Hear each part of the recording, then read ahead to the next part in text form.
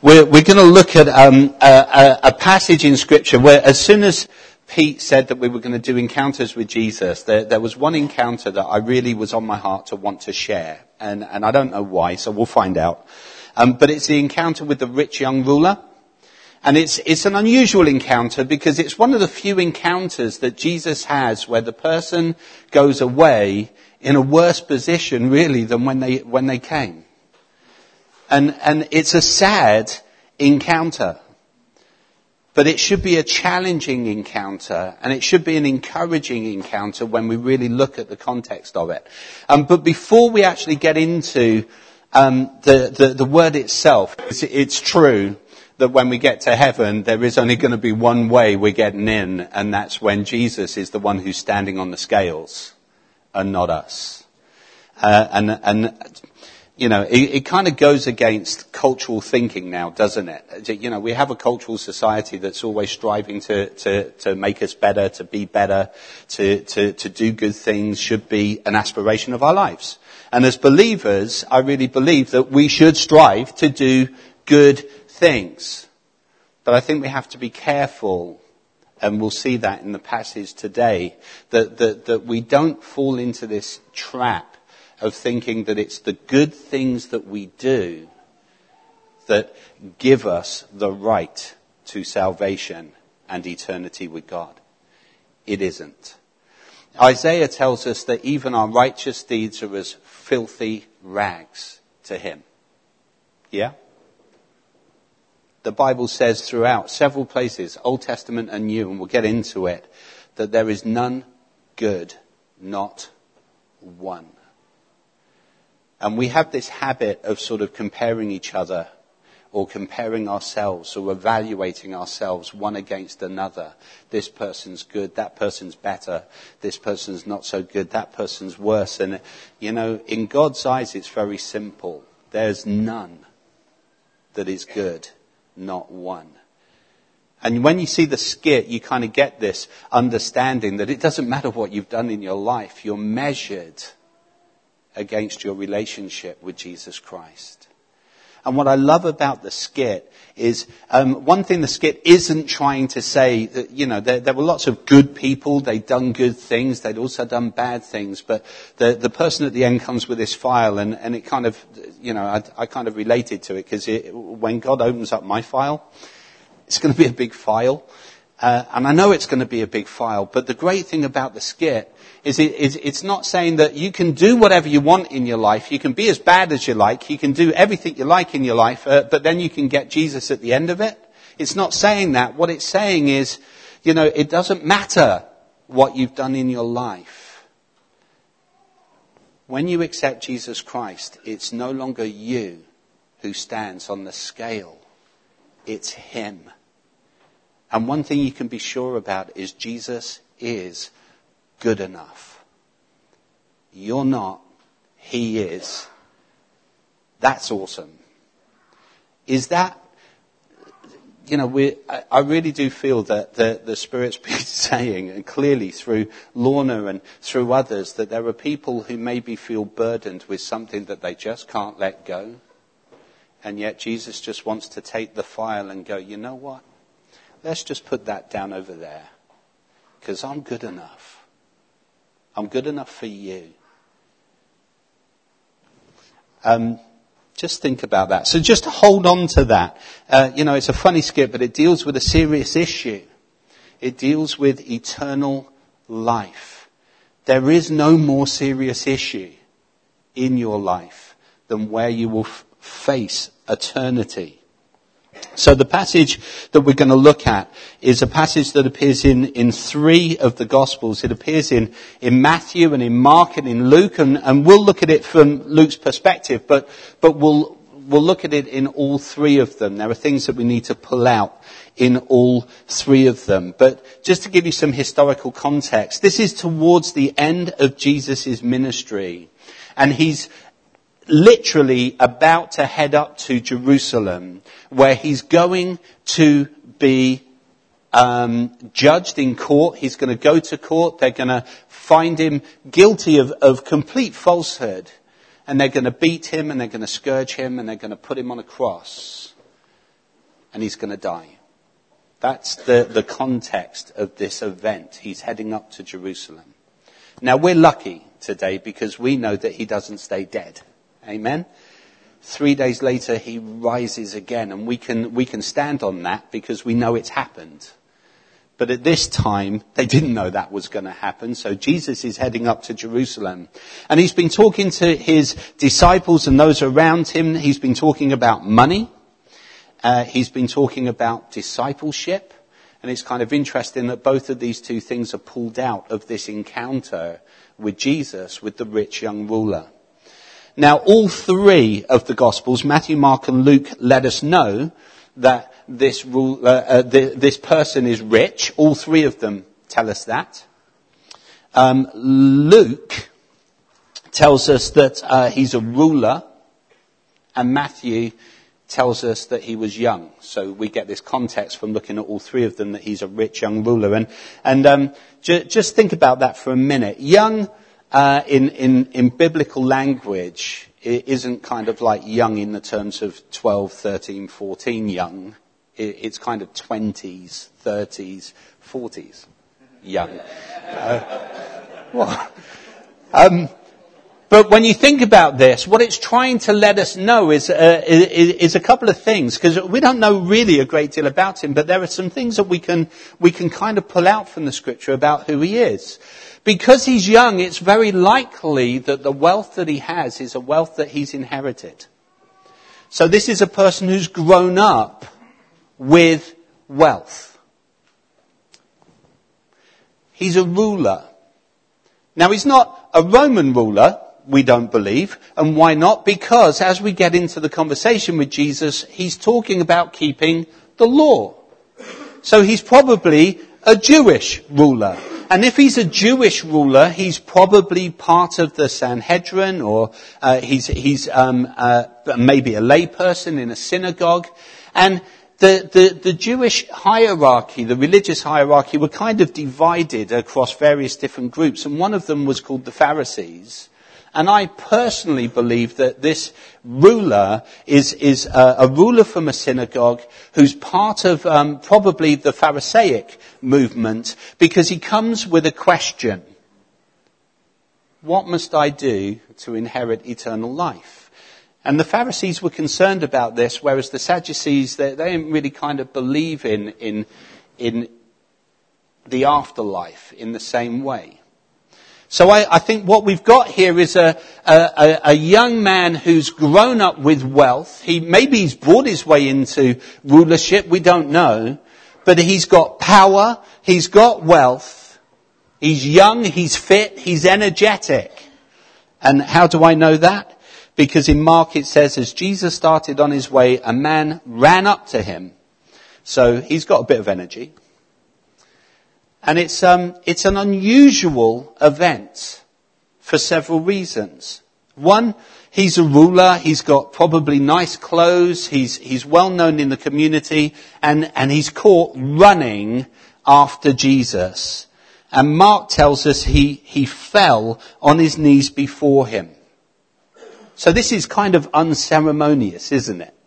You know, you wouldn't expect somebody, could you imagine the mayor in all their finery, legging it up to John Townley, falling flat on their face? That'd be good. I've just got weird pictures in my head.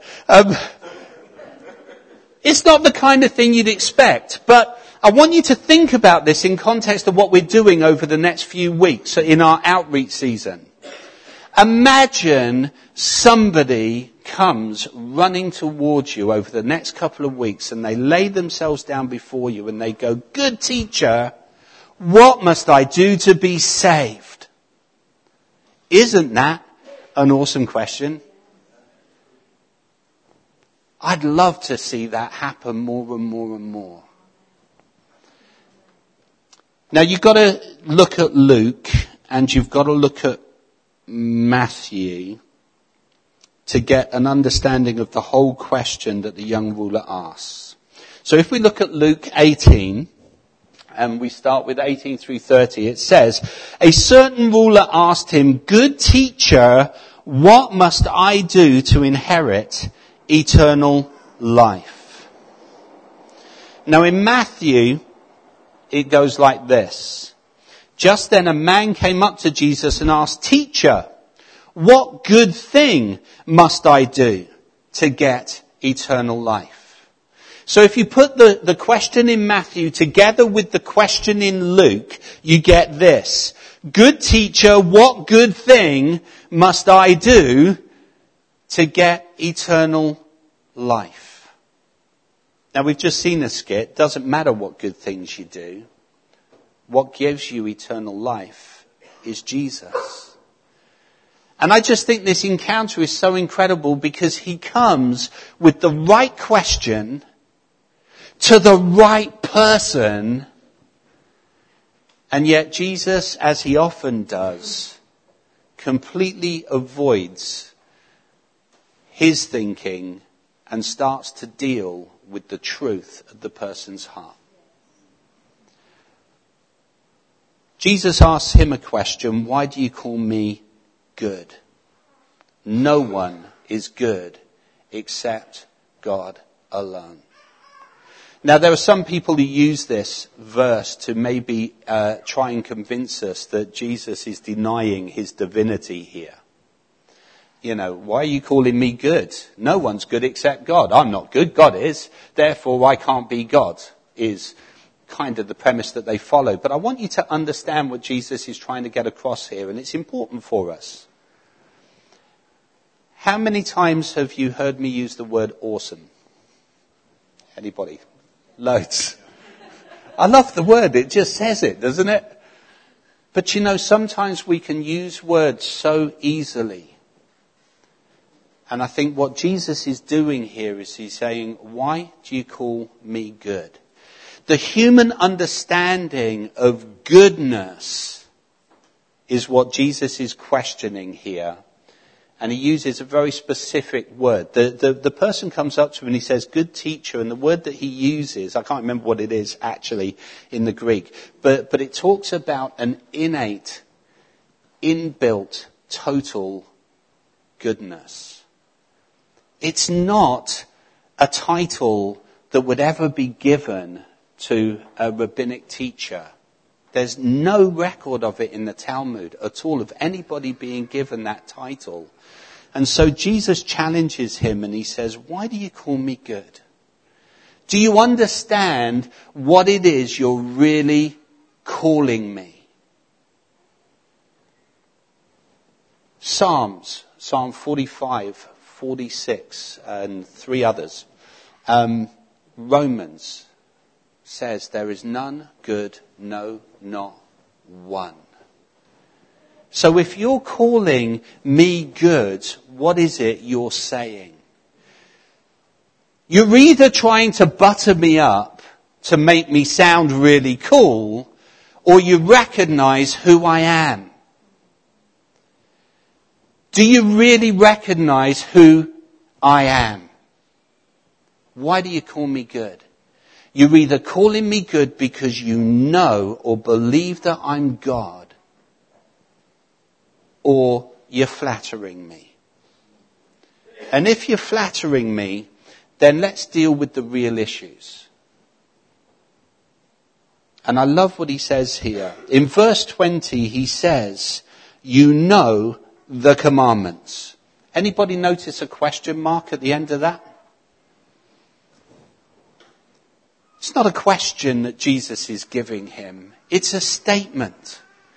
You know the command. How many of you know the commandments? Hands up. Who's brave?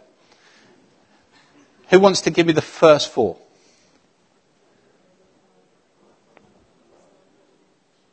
I can hear a murmur.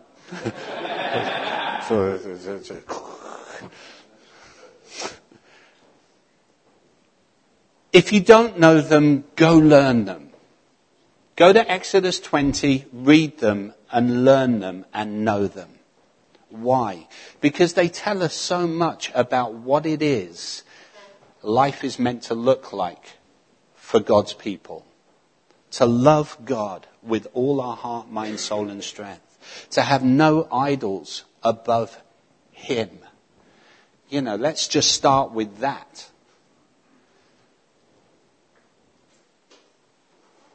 So Jesus says to him, you know the commandments. And it's interesting because he then quotes 5. You shall not commit adultery. You shall not murder. You shall not steal. You shall not give false testimony. Honor your mother and father. Good commandments, aren't they?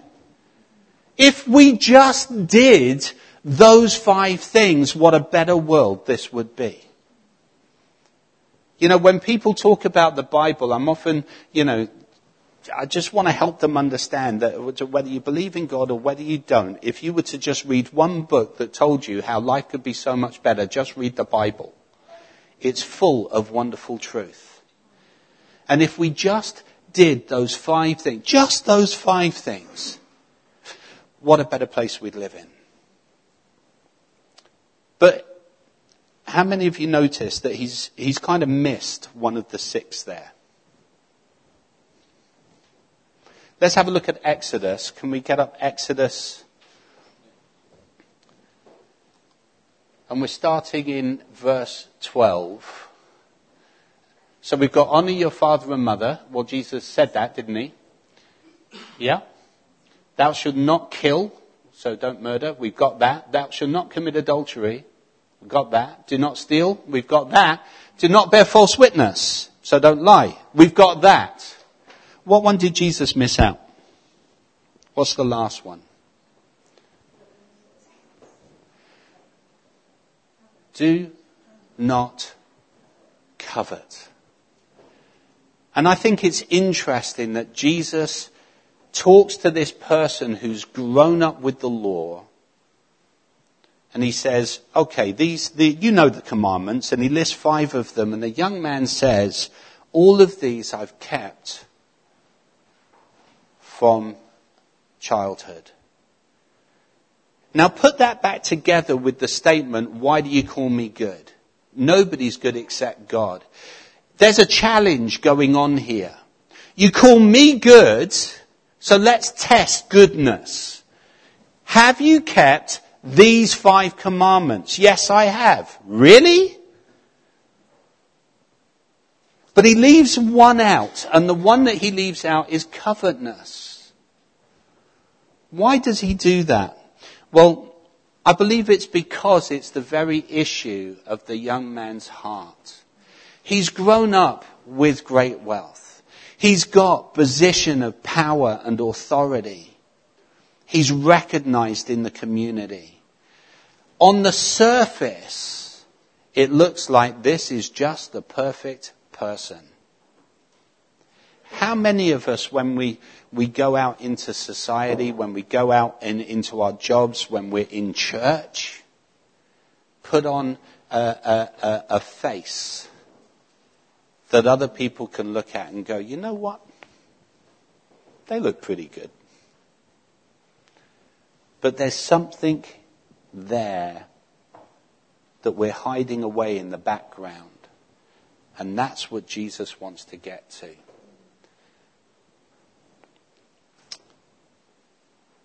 Why do you call me good? You either recognize that Jesus is God and God is good, or you don't, and you're relying on your own goodness. And maybe you're measuring it against other people's. You know the commandments. It's not a question. You know them. Well, all of these I've kept since childhood. But you see, I think Jesus uses the law because this is a ruler in a synagogue who knows the law, and Jesus is trying to help him understand the depth of the law. You see, on the surface, it's very possible that this young ruler had kept all of these commandments. He probably hasn't murdered someone. He probably hasn't committed adultery, physically committed adultery. He may never have stolen. He may never have given false witness. He may well have honored his mother and father. But do you remember in the Sermon on the Mount, Jesus takes the law and he says, here's the law, but let me take you to the depth of the law, the real meaning of the law. The law says, but I tell you. The law says, but I tell you. The law says, do not commit murder. But I tell you that if you hate your brother, you've committed murder in your heart. The law says, do not commit adultery. But I tell you, if you look at a woman with lust, you've committed adultery in your heart. And one of the biggest problems of the day, then and now, is this battle with what does it mean to be good? How do we demonstrate that we're worthy? And in that time, for this young ruler, his method of being worthy was following the law. And you know, doing that is a little bit like leaning a ladder, climbing up to the top of the ladder and realizing you put it against the wrong building. You know, I've climbed up this ladder, I've made the success, I've got the money, I've got the thing, I've kept the law, I'm doing everything the law tells me. Hang on a minute. I want to be over there. And I find it interesting that he tells Jesus he's kept all of the law since childhood. And yet, clearly in his life, something's missing. Something's not adding up. Something is still in him, this gap in him, because he comes to Jesus with the question, what must I do to get eternal life? You know, I don't know about you, but for me, for my conversion, it was clear to me as people started sharing about the goodness of God, the love of God, the grace and the mercy of God, Christ on a cross for sinners, that their sin would be put onto him so that we don't face judgment, because God loves us so much. He desires that none should perish. I realized that for all my money, for all of the drugs, for all of the alcohol, for all of the women, all of the gambling, all of the things that I filled my life with, there was clearly something missing. It was, you know, early on in my Christian walk, or early on, even before I got saved, people used to put it like there's a God-shaped hole in my life. And that's how I felt. What's missing? The money's not making me happy. That's probably why I don't keep much of it. The drugs were kind of making me happy for a period. The come down was always horrid. Alcohol, you know, that always gave me a headache. Relationships, they were good for a time, but they always tended to end, and often badly. Gambling, I'd have little wins.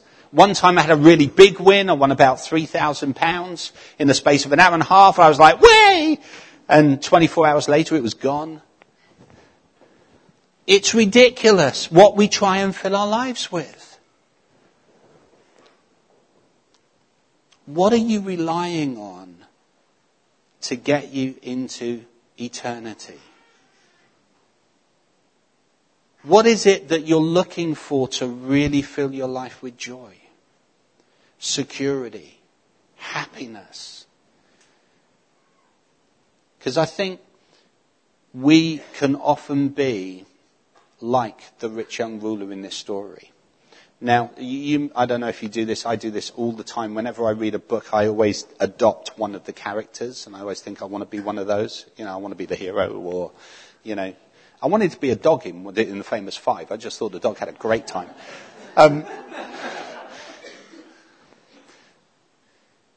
But I wonder who you think you might be in this story. You know, nobody. I've never yet met a Christian who says, well, I kind of relate to Jesus. Most of us are probably thinking, well, I'm kind of like one of the disciples, right? You know, I'm standing back and watching this. But Jesus is talking to a religious ruler, a person who goes to church week in, week out, knows his Bible. And it's him that Jesus is talking to. And I think the challenge for us is this. All of the songs this morning have been about submitting ourselves to Christ. Allowing Christ to take all of us. All of me. Jesus, take all of me. Not just the bits that I want to give away. Not just the bits that are easy to give away. All of it. And this was something that the rich young ruler couldn't do. So in verse 21 in Luke 18, the rich young ruler says, all these I have kept since I was a boy. And when Jesus heard this, he said, you still lack one thing. Sell everything and give to the poor, and you will have treasure in heaven. Then come follow me. Now, this passage is not saying that all of you need to go and sell everything that you have and give it to the poor, though I don't think that would ever be a bad thing. I don't. He's talking specifically to this person because this is the area that this person has the issue in. Are you willing to take everything you have, everything you've gained, everything that makes you great in the world, and give it away to follow Jesus? Now, I don't have lots of money, so giving money away is easy for me.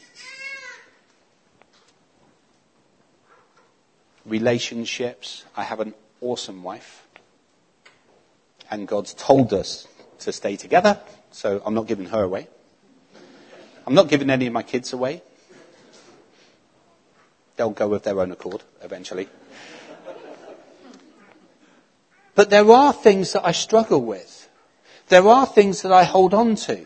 There are things in my life that I know God wants me to give up. And the challenge is always, how willing am I to let it go?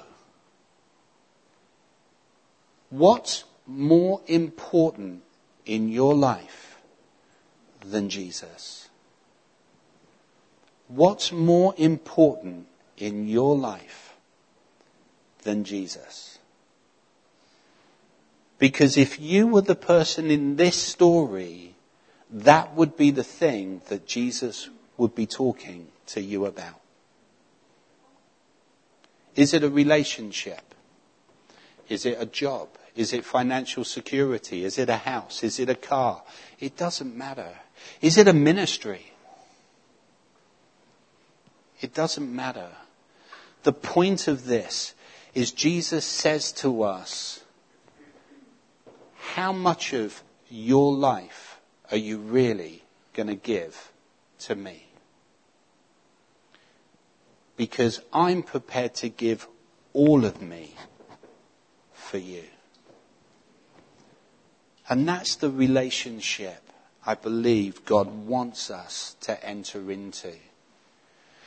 Where Jesus gave his life on a cross to take our sin on himself so that we are left clean. And in response to that, he says, now come follow me. Give all of your life and follow me. And the young ruler, so sad, couldn't do it. It says when he heard this, he became very sad because he was very wealthy. Money had become his God. And Jesus looked at him and said, how hard it is for the rich to enter the kingdom of God.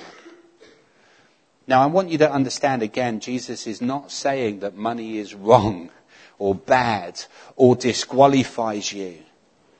But boy, is it powerful. I've said many times that when Vicky and I were in Russia, we grew all four children. All four children grew up in a one-bedroom apartment where the bathroom was in the kitchen, the living room was the living room, my office, the bedroom, And we had 4 children. I had a salary with the church, $150 a month. It's about £100 a month. And we saw God at move every single day, didn't we? So I'm looking at my wife. I don't expect you guys to. But thank you. But it's true. The less we had, the more we needed him. And the more he showed up. Because we were on our face before him going, help! It's like, I'm here, don't worry. And not once did he let us down. And I came back to England and I got a really good job and they gave me loads of money and they gave me credit cards and all of a sudden I had everything I wanted. And where was God? He gets squeezed out of the edges. And this is what had happened to this young man. And that's why Jesus says to him, or he's talking generally how hard it is for the rich to enter the kingdom of God. And then those who heard this asked, who then can be saved? And go back to the skit at the beginning. Who then can be saved? If the rich can't be saved, what hope is there for the poor? If the wealthy and the famous and the rulers can't be saved, what hope is there for the rest of us? Well, this is worldly thinking. And I love Jesus' answer because we have to grasp it. With man, it's impossible. You can't be good enough yourself to be saved. You can't earn enough to get yourself into the kingdom. You can't minister enough to get yourself into the kingdom. With you, with man, with me, it's impossible. But with God, all things are possible. Where do you put your trust? What is it that separates you from saying, this is where I've put my trust, to saying, Jesus, take all of me. All of me. And I think it's a challenge as we go into this season of outreach. Jesus was honest. Mark tells us, I think it's Mark, tells us that Jesus looked at the young man and he loved him. He loved him enough to tell him the truth. And as we go out and we reach people, if we have people from the village running up to us and throwing themselves down and saying, what must I do to be saved? Rejoice in the fact that they've asked the question. But love them enough to tell them the truth. The truth is the only way you can be saved is by entering into that relationship with Jesus Christ. By recognizing that you aren't good enough. He is good enough. And he loves you enough so that when you trust him. So whoever it is that's here today that Lorna was talking about, whoever it is that's got these burdens in their life, whatever it is that is sitting on your back that you're afraid to let go of, if you trust him enough, you can say, Jesus, you take that and take all of me with it. And he will be the one who stands on the scales of your life so that you can enter into eternal life.